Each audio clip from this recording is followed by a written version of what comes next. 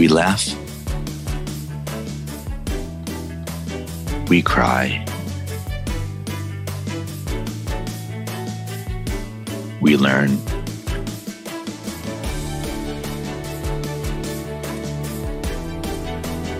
But really, what doesn't kill you makes you better at managing clients and everyone.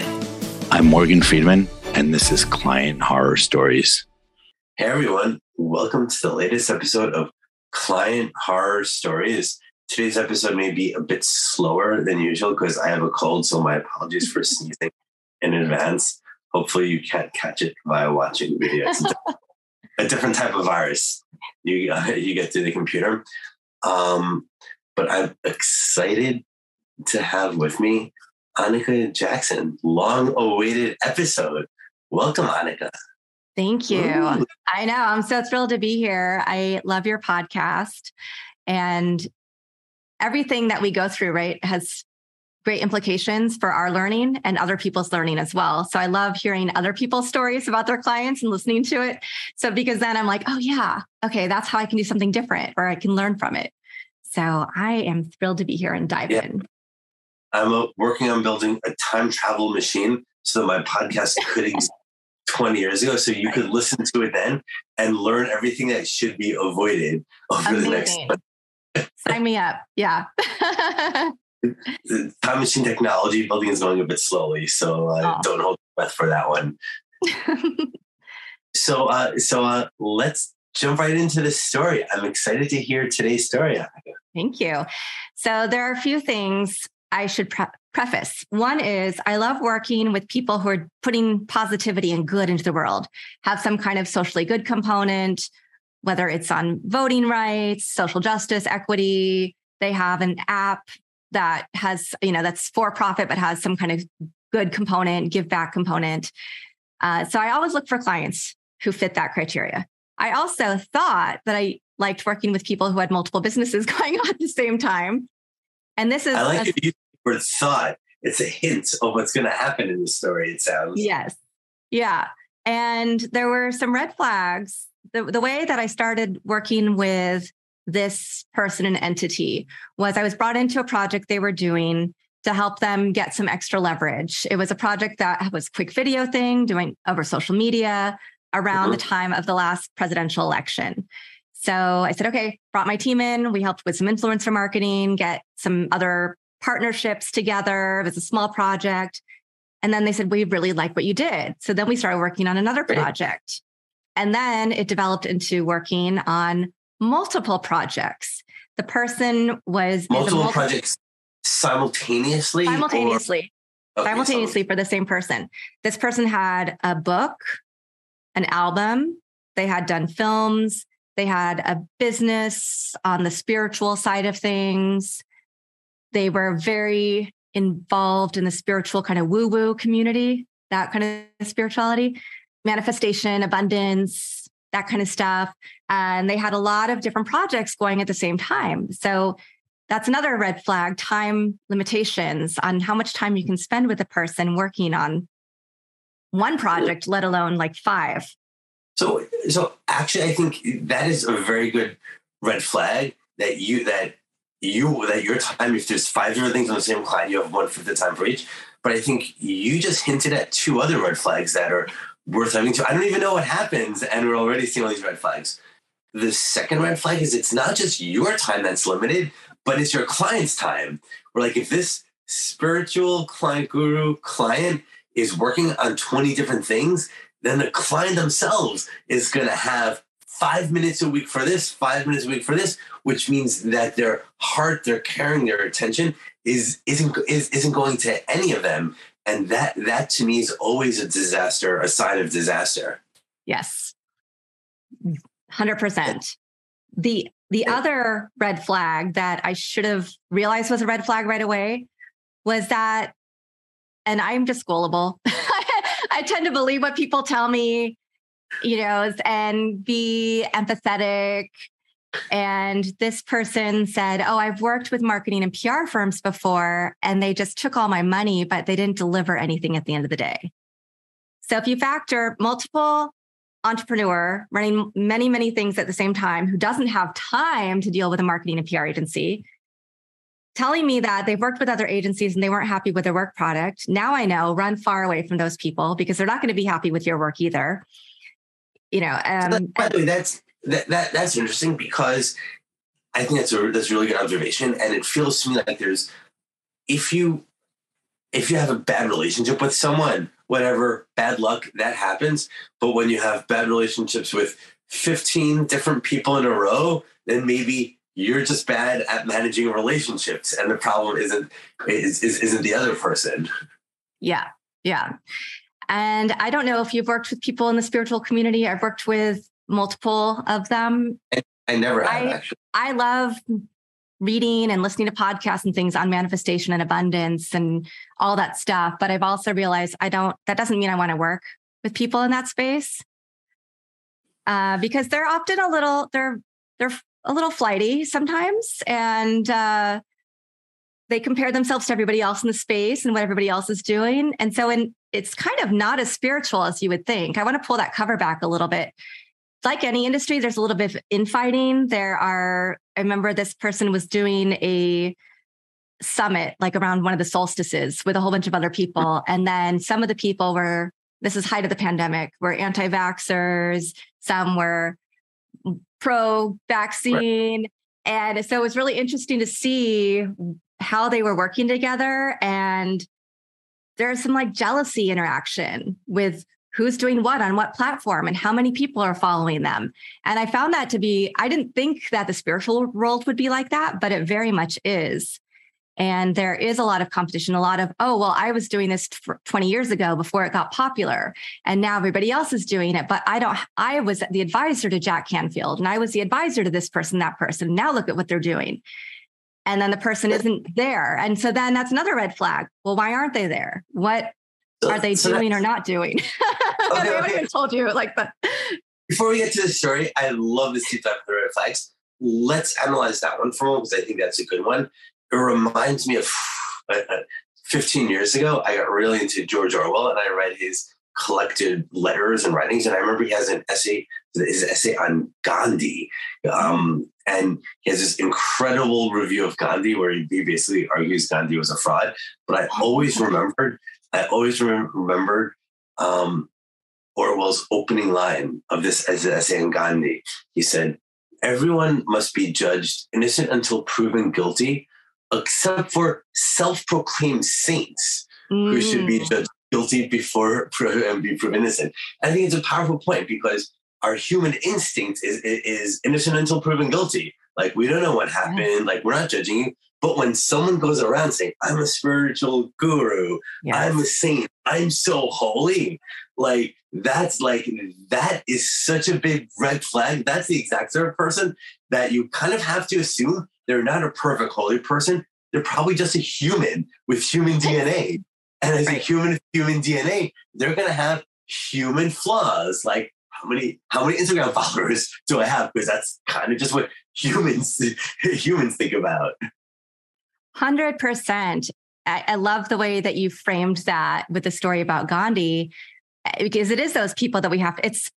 Now there's a difference. I think you have to have self-confidence in who you are, and you have to be authentic in who you are. But when you're trying to sell yourself as authentic, but you're saying all of those things in the same breath, and you haven't really proven, maybe you have some dedicated followers, right, who will pay for any speech that you're giving, pay for all your books, do work for you for free, attend all your classes. But that's a small group of people. And there are other things that get you to the next level. And a lot of that, you and I were talking before about, is making sure that there's structure in place, that as a client, you know who you are, you know exactly what you want to do, and that we know that, and that we can easily hear that message from you. We can easily parrot it back to you, and then we can create the key messages to do the work that we do to the different audiences. Well, totally. And also on this self-proclaimed saint, self-proclaimed spiritual gurus, judge guilty before proven innocent, I want another possibly useful observation I want to make is, in my experience, beyond just working with clients, my experience as a 47-year-old is I found that more often than not, the people that scream to the world how good they are is like less good than the people who like quietly do things. Like the person who donates a lot of money but put my name on the building and like less likely to have a noble initiative than I'm going to donate money anonymously. And so on that when you have to tell the world, it's like that also raises a red flag. So that casts a shadow on the whole spiritual guru industry for me, having never even worked with that industry before. Well, and that kind of leads, I mean, we could go off on a whole tangent about this equating to narcissistic behavior, really, and people having really inherent self-doubt and insecurity and masking it by being grandiose. There are a lot of examples of that we know about. I guess who would be attracted to become a spiritual guru other than fill in the blanks? Yeah. But by the way, we'll get to your story in a second. I just want to conclude this preface. I love this preface. I want to conclude the preface by observing that and this is actually an important point that hasn't been covered on a previous episode, where different types of people are attracted to different industries, and different roles. So just knowing that your client has this role in this industry just gives you a massive amount of information. Like at a simpler level, some industries just have more corruption than other industries. Some industries have more money than other industries, and so on. So even though every individual is different and every situation is different, these patterns are there. So just identifying these industry and role patterns before you start gives you a large head start for identifying problems that you're likely to run into. Yes, 100%. I think I said 100% like 5 times. The red flag analysis. I'm like, yes. What actually happens? What is this famous story? Yeah. So what happened is multiple projects plus a nonprofit. Each project had its own brand, its own each one needed a logo, a website, a brand identity, PR and marketing around each specific thing. Now, you would wonder why somebody who's doing a million different things doesn't just tie it all into one brand, right? Like that person is kind of the center of the brand, but some things fell better under the nonprofit. Some things she wanted to brand just as her own stuff. And then this album was with this famous person, producer, blah, blah, blah. This book was on this, and she'd been writing it for 10 years. Then the husband was bankrolling, and he's a producer and, had a big company and sold it and made a lot of money and started working in film. And that's how they met. So there's all these other layers. And essentially what happened is we started working on all the different projects because it wasn't I do this one project and then start on the next one. All of them needed to be done or were requested to be done at the same time. So we have different people on the team working on this branding, this website, blah, blah, blah, bringing in her business manager, her business coaches, her social media team to meetings, which we didn't know, okay, who's really the boss and who are we talking to about each of these things and which part of the work is ours versus theirs in some regards, because it was a lot of leaning on her current experts, the people she'd already had working for her, to give their opinions on scopes of work, even though, so it wasn't, and then she'd change her mind often, which isn't even getting to the real crux of the story. Okay, so before that, I just want to make sure I understand the buildup. I like this buildup. It's like a movie plot. So she hired you to do some marketing, branding, but because she had this existing team, she was working with you, but also consulting with the team. So as a result, she had like a dozen different opinions on every little thing coming in. And that fundamentally creates a lot of confusion. Yes, it created a lot, especially if we were meeting with a team and we thought we were meeting with them on one thing, and then she really wanted us to talk about something else. And we didn't know, we'd all get on the call and then we'd all be confused because we were talking about totally different parts of the workflow, or bringing somebody in and they redesign the entire website that we just presented and have already redone. So I think the other thing is when somebody has multiple things going on at one time, which I mean, we all do, right? We all have a lot of things like you and I, but we have businesses, we have podcasts, families. I teach, we do all these other things that are part of our brands and part of who we are. But it also can make it really hard for that person to make a decision and to stick to it and not start thinking, oh, wait, no, let's totally redo this. Let's redo that and have us do 10 iterations of a project. So this actually brings me to another red flag that is also new because it hadn't come up in a previous episode, but I just realized it in real time listening to this, which is a very powerful red or green flag, is how much someone does or doesn't delegate.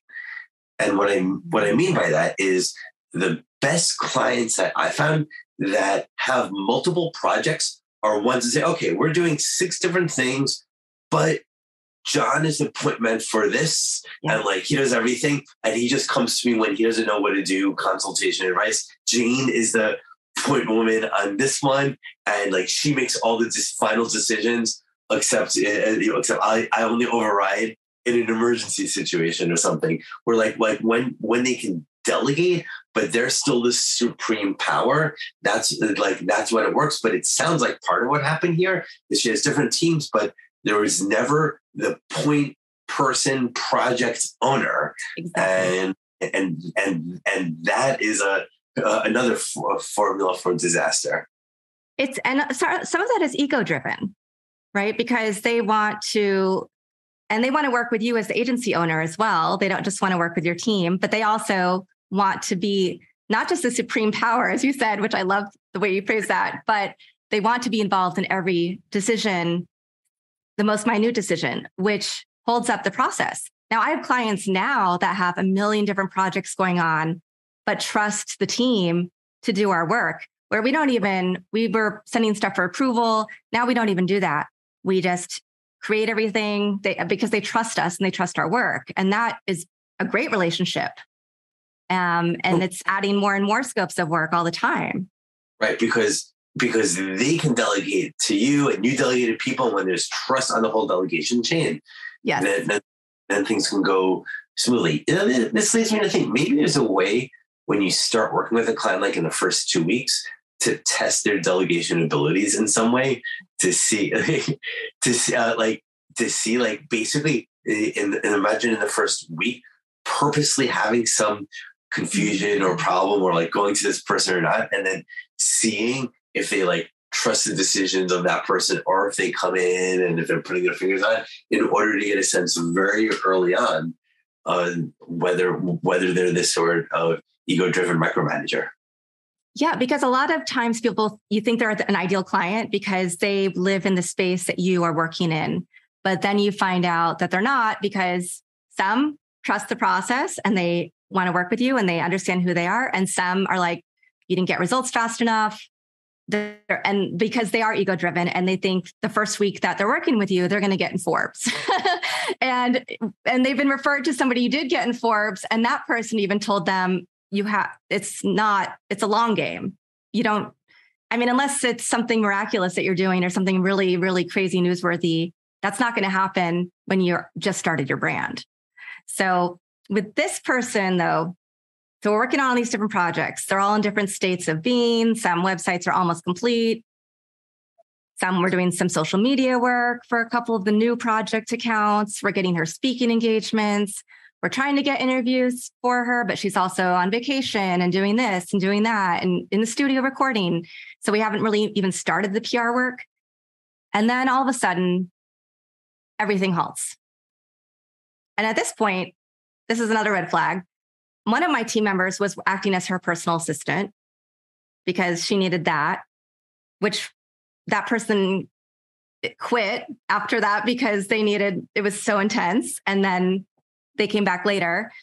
Ooh, but wait, hold on, wait. But was your firm doing like marketing, branding, and personal assistance? Yes. And she was also trying to get me to hire other people who worked on like other parts of her stuff in marketing and branding as employees on my team, even though they're not people I knew or had vetted. So there's 20 million red flags all over this project. But I was like, okay, this is good. This is right during the yeah. So question. So one, yeah, it's a huge red flag when it's like taking employees of yours and using them for like personal assistance because they're like super far out of bounds for marketing services contract. But what I'm wondering is there's so many red flags here. When did you first notice it? Because if you had noticed red flags when you started, you wouldn't have taken the client. Like, because like before, whatever you're building up to before that, did you start sensing something was wrong? Yes, definitely started sensing something was wrong, but she was also our biggest client at the time. And my firm started during the pandemic and I had virtual employees and I wanted to make sure they were fully employed because I paid them as employees. So I saw this as an opportunity to show all the different things that my team could do. And the money was good and getting better. So it was like, okay, this is I have a viable company. She's doing stuff that we believe in. She was also referred by somebody I trusted. And that was the big part of it was that if it hadn't been somebody bringing her to us, I don't know that I probably would have stopped it sooner because I would have, but it was somebody I trust really like deeply. So I was like, okay, this is going to be a good client and we're going to keep on doing a lot of work. And this will be the personal assistant stuff will be temporary. But then she asked me to hire people as employees that were her people just so that they could be under my company, even though they weren't people I knew or had vetted and didn't want to hire full time. So it started getting very weird and then missing meetings. And then all of a sudden the contract just stopped without notice. And I was told by the person who introduced me to her originally, because he was kind of helping with some business management for her and her husband. But when you say the contract just stopped, do you mean they canceled it? Do you mean they ghosted or what? She ghosted. She said, we're going to stop doing services. She said it was because she wasn't happy with us. She didn't feel like she was getting enough of my time. She also was doing a million projects and very scattered. But what I really found out, and this is what's unique about this story, and I had seen a little bit of this because we ran her social media accounts. And if words of wise, if you have your Instagram and your Facebook business page connected and you don't turn off the thing that lets your Facebook account see all of your messages on Instagram, whoever's managing your accounts might see things they don't want to see because they can see all of your messages with anybody on Instagram. So I saw a couple of things and I was like, oh, what is this? I'm just going to ignore this. I don't know what this is. Turns out she was having an emotional affair that got risque, a virtual affair with somebody who was obviously not her husband. And that person then turned around and was blackmailing her. No. Yes. No. And that is the real reason that she stopped because her husband cut her off from her budgets to do any work on any of her projects. And they brought in. So she was having a virtual affair with someone like via chatting on Instagram. Sending pictures to each other, messaging, maybe some phone calls. They might have met up. I didn't get that far into it. This might be the first R-rated episode of Client Horror Story. But then did the husband catch her or the husband found out because she was being blackmailed.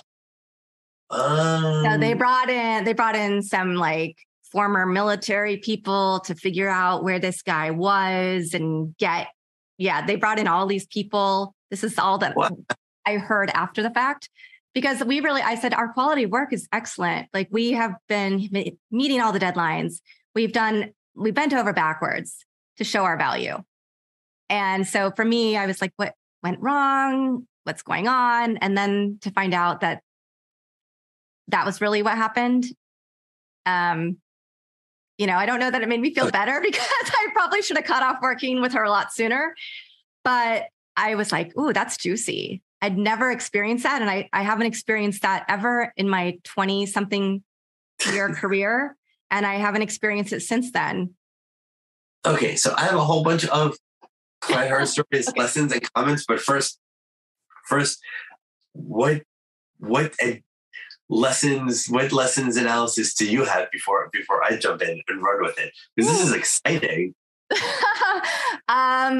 Wow, so many. And I will say there's one other client who we were helping manage social media, and one of my team members said, yeah, this person is DMing people, oh, I want to support you. Do you have an OnlyFans? And that person was also married. And I was like, ooh, they probably don't know that we can see everything that they're writing to people. So that's a thing that every client who has anybody managing socials should be aware of, right? First of all, if you send a message, anybody logging into your account can see anything that you're sending out via direct message, period. Wow, how many red flags? I think we've had 20 red flags, multiple projects. The fact that she mentioned she'd hired other people and told us the sob stories about why they didn't work out and how they stole from her, how she spent so much money with them on marketing and PR and didn't get anything out of it. Because that's the same narrative she's going to say about us, right? We did all this work, tens of thousands of dollars of work every month, working on all these things. And then she cut them all off. And so we never finished any of the projects. Maybe we finished some logos and some branding, but we didn't finish the websites.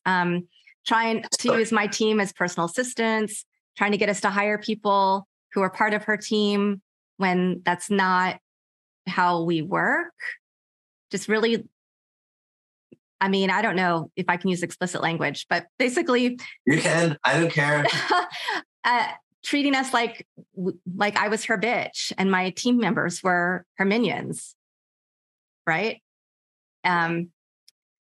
So what other, so many other red flags, but I'll stop there. So this long list of red flags, I want to dive into a bit this explosive X-rated situation, because I think there's a few super important and fun points that come from one. So I think one important point is, I think especially when you're a young professional, as a young marketer or in any profession, you have this image that you, your team, your employees, your colleagues, and also your clients come to work as professionals, and you kind of leave your humanness aside, and we're all robots focusing on the goal. But what actually happens is, because we're human, guess what?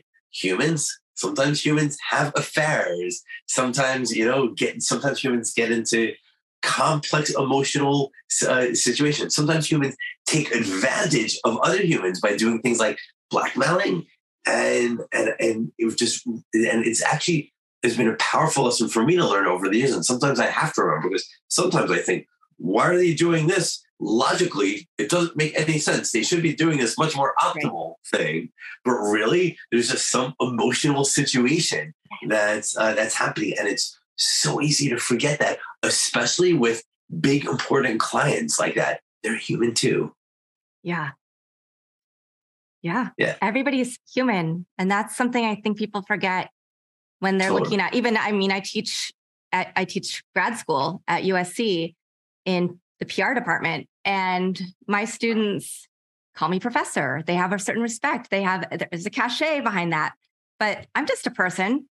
Maybe a person with a lot more experience, you and I are the same age, than they have. And I've made all the mistakes that they're going to make.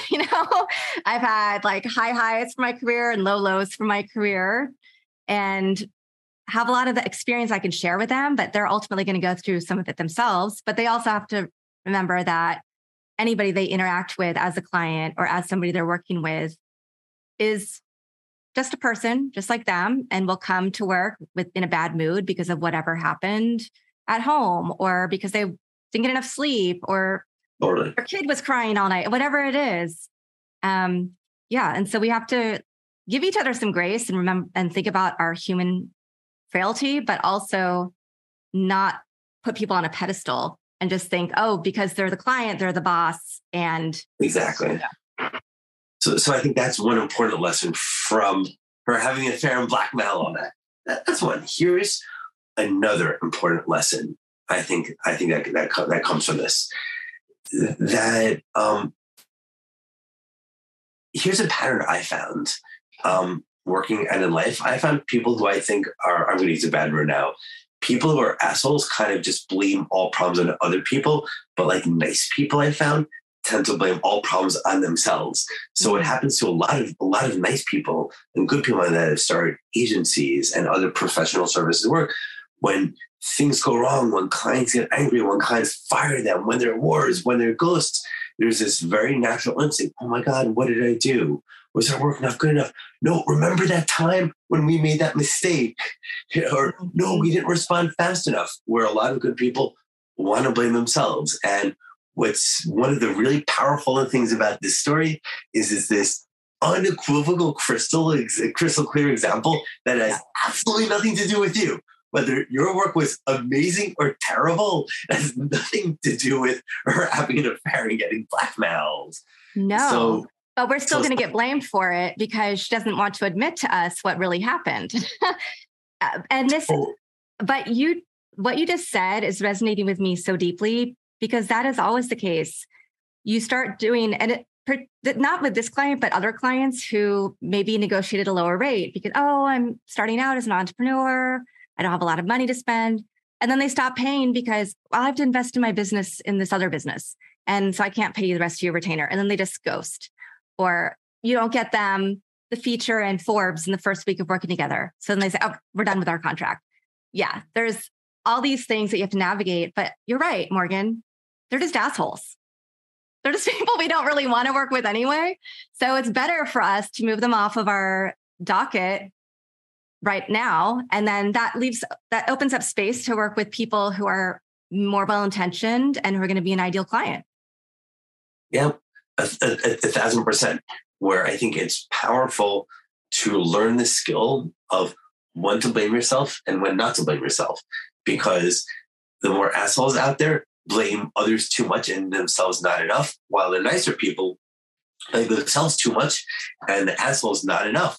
And what's good about this is it's such a good example of like it's 1,000% on them. And I think your comment actually goes to a third lesson from this, which is in ugly situations, you're always going to be blamed. No matter what. Like they pay you $1, things go wrong, even because they're having cyber sex with someone and getting blackmailed.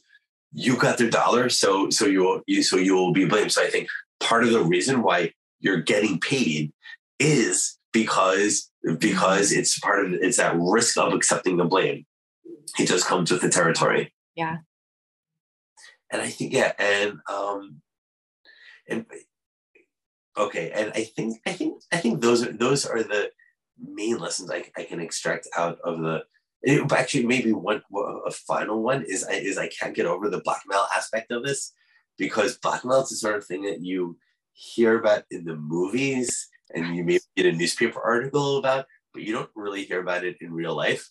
So on top of it, there's this other lesson of like, wow, there are actually bad people like pretending to have cyber sex, whatever, just to put you in a compromised position.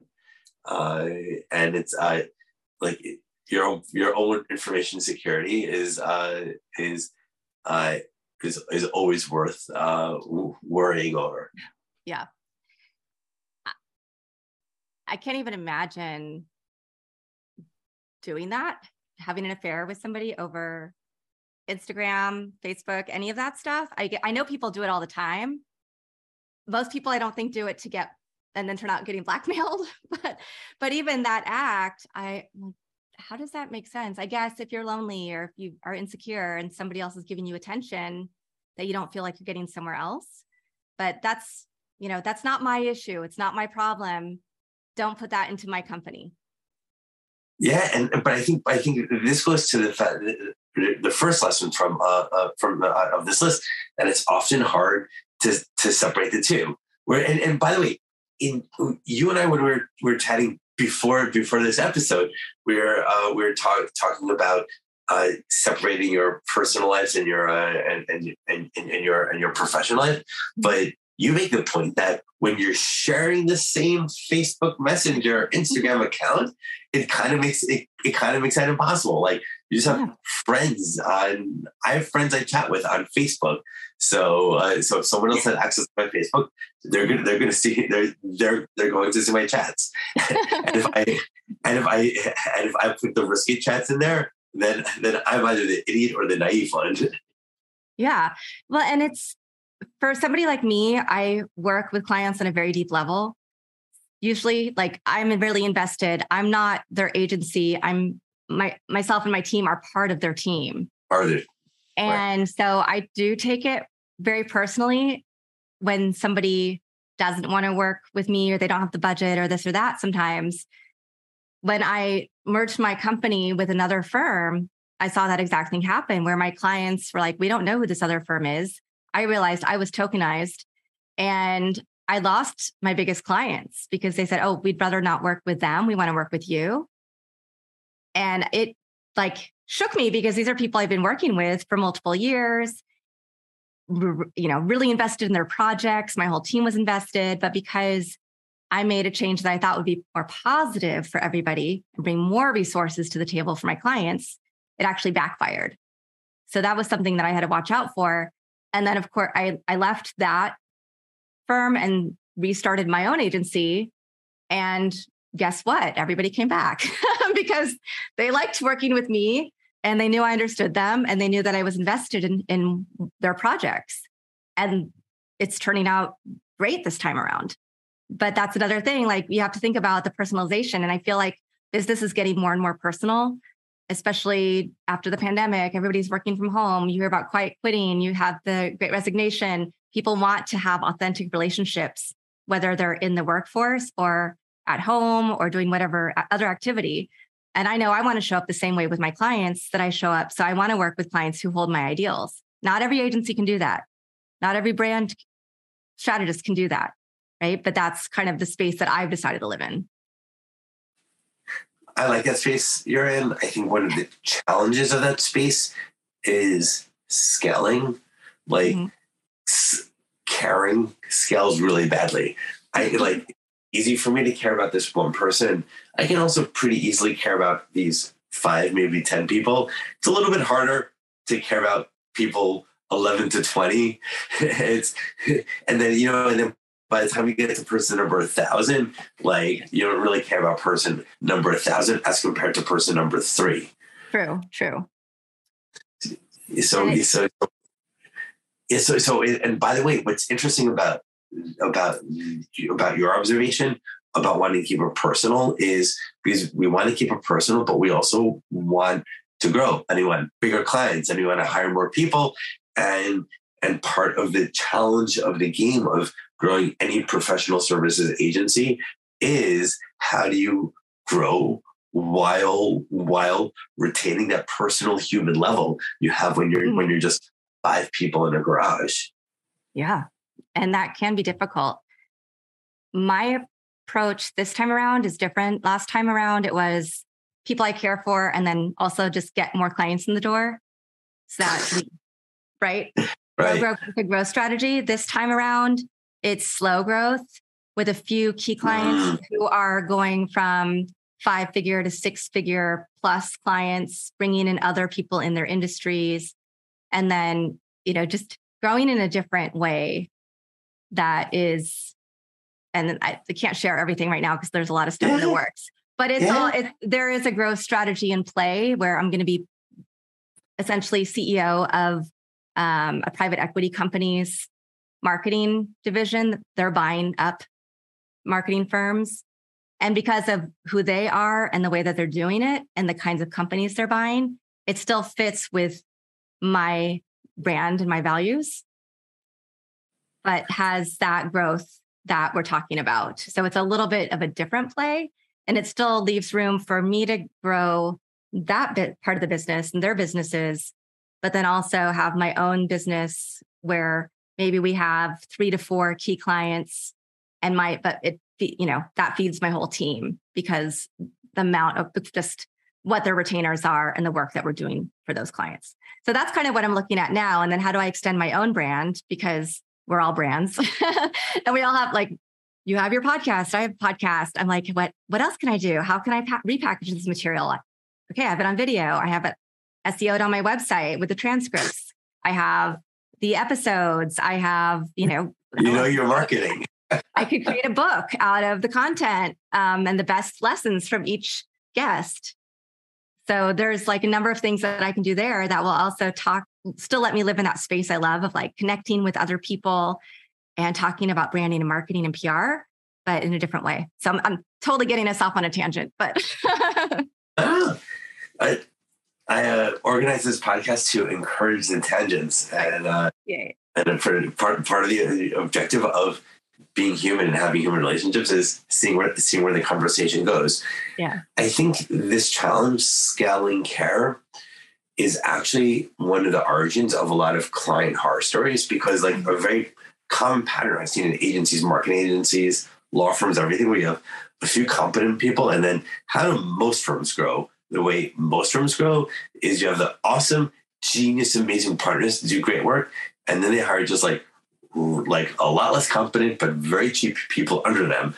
So then when the firm is really small, the amazing principals do all the work. But then as the principals get busy, they just have the levels below them do more and more and more of the work, just because the principals don't have time anymore. But the level down isn't nearly as good as them. Thus the quality suffers. So clients go from getting the A team to the B team to the C team.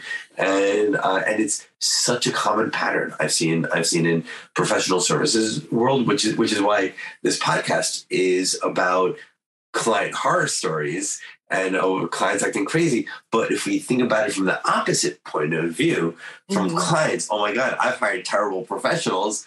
I would actually say the number one reason why clients get terrible professionals is because they hire firms that have followed this playbook that where the principles are amazing, but for every level you go down, there's just massive decreases in quality, which leave the clients very unsatisfied. Yeah. And it also hurts us as business owners, not just because clients are then unhappy, but because a lot of times when we hire, we see we see samples of work and we do the interview, we do our due diligence, but that still doesn't tell the whole story. And a lot of times I've hired people that met my brand values, that I looked over their work, it looked great. And then they got in, oh, wait, they actually don't know as much as they said they do. They actually, maybe they kind of worked for this brand, but not how they presented it to me.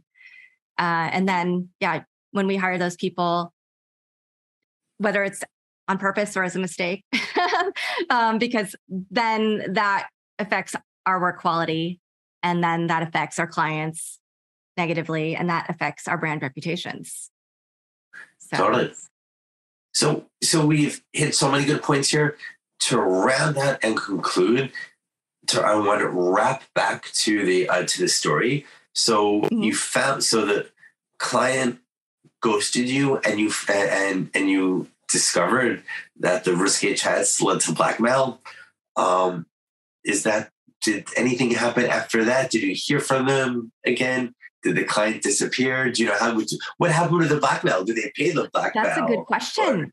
I actually don't know. All I know is that then they were trying to get all of the files from our Google Drive, and we'd sent everything over. We sent up wrap-up reports for everything we were doing, sent whatever we had. So whoever they were working with next, if they could take it over. And then, of course, that's a client who's scattered and doesn't remember where anything is and asks us a million times for the same things. Yes. My whole team had to sign NDAs about the work we did, even though that person's never actually, since not working with us, has not put out any of the stuff that we're working on. So I think they all like. Oh, I mean, we know the reason, because the next marketing firm she hired was a complete disaster and a terrible firm. Then the firm after that was also another terrible firm. And then the firm after that also didn't know what they were doing. Exactly. I think this got put on a very short leash, and I'd hear like negative things, blaming me. And then I'd hear, oh, tell her hello if you talk to her, from the the person who connected me to this person, to the client. So there was also some Jekyll and Hyde behavior, which I think was based on their own insecurities and their own hangups and situation. And again, easier to blame other people. So that's actually interesting, because I would have interpreted that slightly differently, which is when I hear someone like blaming their problems on this terrible person, and then days, weeks later saying, "Oh, say hi to Morgan for me." Like, my interpretation is that they're acting in either one or both of those cases. So and what I found more often than not, people are acting in the business blaming case. Like, often it's the case, like, they really like me or they really like you, and that's it. But they think that in order to manage their firm and preserve their reputations, they can only do that by making you look bad. So as a result, they have to say these words, or in their mind, they have to say these words to make you look bad, even though they don't really harbor any negative feelings against you. And what's interesting about that is this is a lesson that, by the way, this is also like the first time I mentioned this or realized this lesson in an episode. I always like to get new lessons in episodes. Yay! The first time. But this is actually a painful lesson. It's taken me 20 years to learn, which is I'm going to make the same point, but reframe it, which is 20 years ago when people said bad things about me, like, I would just take it really personally, or like, even if in a fight you're I'm like, oh my God, I didn't live up to their expectations. I worked so hard. I tried, I didn't do it. And they're so angry. I took it really, really personally. But now I realize we said 10 or 15 minutes ago, oh, maybe they're having affairs. The problems are their own, nothing to do with us. But now it's even stronger. I'm making an even stronger version of that, which is maybe when they're saying, when they're getting angry at me, it's really just them acting, because what actually matters are the other people in the room or the virtual room. Like their employees, they want to show they're the boss. They want to show they can make a decision. They want to show that they didn't make a mistake. So they have to take on that role and say it to me, even if it's nothing personal. They really like me, and 3 days later they want to go get a beer with me. So it's less Jekyll and Hyde, and more you have to wear different hats, and they think that it's the right hat for them to wear. They think they should wear that right hat. Even if I would have think it's the thing, they should have wore a purple hat. Right. Yeah. The 6 hats. So love that reference. Yeah. Yeah, that's very powerful. And it's a good reminder to us, but I think it also makes me reflect. I think you and I are both people who are in the nicer space than the not nice space. We try to be better or for worse, and try to be people of our word and conscientious. And I'd rather own up to my mistakes and show that I'm fallible and that I'm human, because I feel like that creates more trust, whether it's with a team member, employee, a student, or a potential client, and just say, you know what? Yeah, I'm sorry. I didn't get this report to you on XYZ time, or, oh, oops, we didn't deliver this, or whatever it is that needs to be done. Or, oh, I forgot to send you your homework assignment that we went over in class last week until today, which actually just did happen. But yeah, I think, why not be genuine and authentic in what you do in the workplace? It's a work inside the workplace and out. As an adult, it's hard to own your own fuck ups. I used to explain a word on my own podcast. It's just hard to own your own mistakes. And not just that, I think most human beings are brought up in a culture where you're looked down on by admitting or saying bad things. And like in my own firm, this is something something I try hard to fix. So for example, what I do in my firm is every week we ask on the online platform that we are work through, Basecamp, we ask everyone, the weekly question is, what is a mistake you made this week? Ooh. And I share a mistake you made this week. Everyone has to answer it. every week. And guess what? I lead by example. And I just start saying, oh my God, I made this big mistake like this. And by me leading with example and having everyone else that from day one of working with me, it's like my little way of creating a culture. We're saying it's so much better to make a mistake and own it than to try to convince the world that someone else is to blame for your mistake. 100%. Yeah. I love that. I love Basecamp and the question prompts it has too. It's one of the question. It's a question I have to find in their question prompts, and and everyone puts in like really boring questions, like their classic use cases are like, what did you work on this week? But but I use that as an opportunity to build the sort of culture that I think is healthy to build on teams. Yeah, absolutely. I'm a Basecamp addict, and this is a fantastic episode. Started from a deep dive onto all these red flags before this story. Then we went to this good but short story that had this surprise twist, X-rated end. But then that led us into trying to understand these sort of interesting issues about being a professional and human and culture building. I like it. Any final words you want to add as we wrap up our episode? No, not really. I have, as you know, on my podcast, I usually ask people for a quote or phrase. And I have one that I always keep in my head that helps me.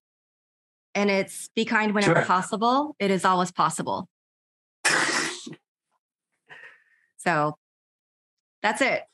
I just always try to come from a place of kindness in my actions, even when I'm dealing with clients, even when they're nightmare clients, when they're client horror stories, and know that I'm still going to stand up and be a good person. And in the end, that's going to be a better spot for me and bring me more business it'll help me attract the clients that I want to work with. I'm happy that in your quote, you use the word kind and not the word nice, because I think there's a subtle difference, which is I think nice is more about the appearance of not hurting anyone's feelings or offending them. But I think kindness is more about doing the right thing that is in their best, most helpful interest. And I think the action of being kind is so much more important than the appearance of being nice. So I'm happy I'm really happy that you choose to say, be kind when possible. It's always possible, and not be nice when possible. It's always possible. Yeah. No, that's, there's a Southern expression, bless her heart, or bless your heart. Yes. That does not mean bless you. So that is being nice without really being nice. So exactly. I'd much rather be kind, because kindness also means that you're going to say things that you might have to have hard conversations, but you can still do it kindly. Totally. Thank you, Anika, for coming. This was such a fun conversation, more fun than I expected. And I think I got so into it, I didn't sneeze or cough once. Yay! And it's a respite from these last days of sneezing nonstop. And everyone who's made it to the end, I hope you enjoyed it as much as we did. And to be continued. Awesome. Thank you for watching. So much, Morgan. And thank you for coming.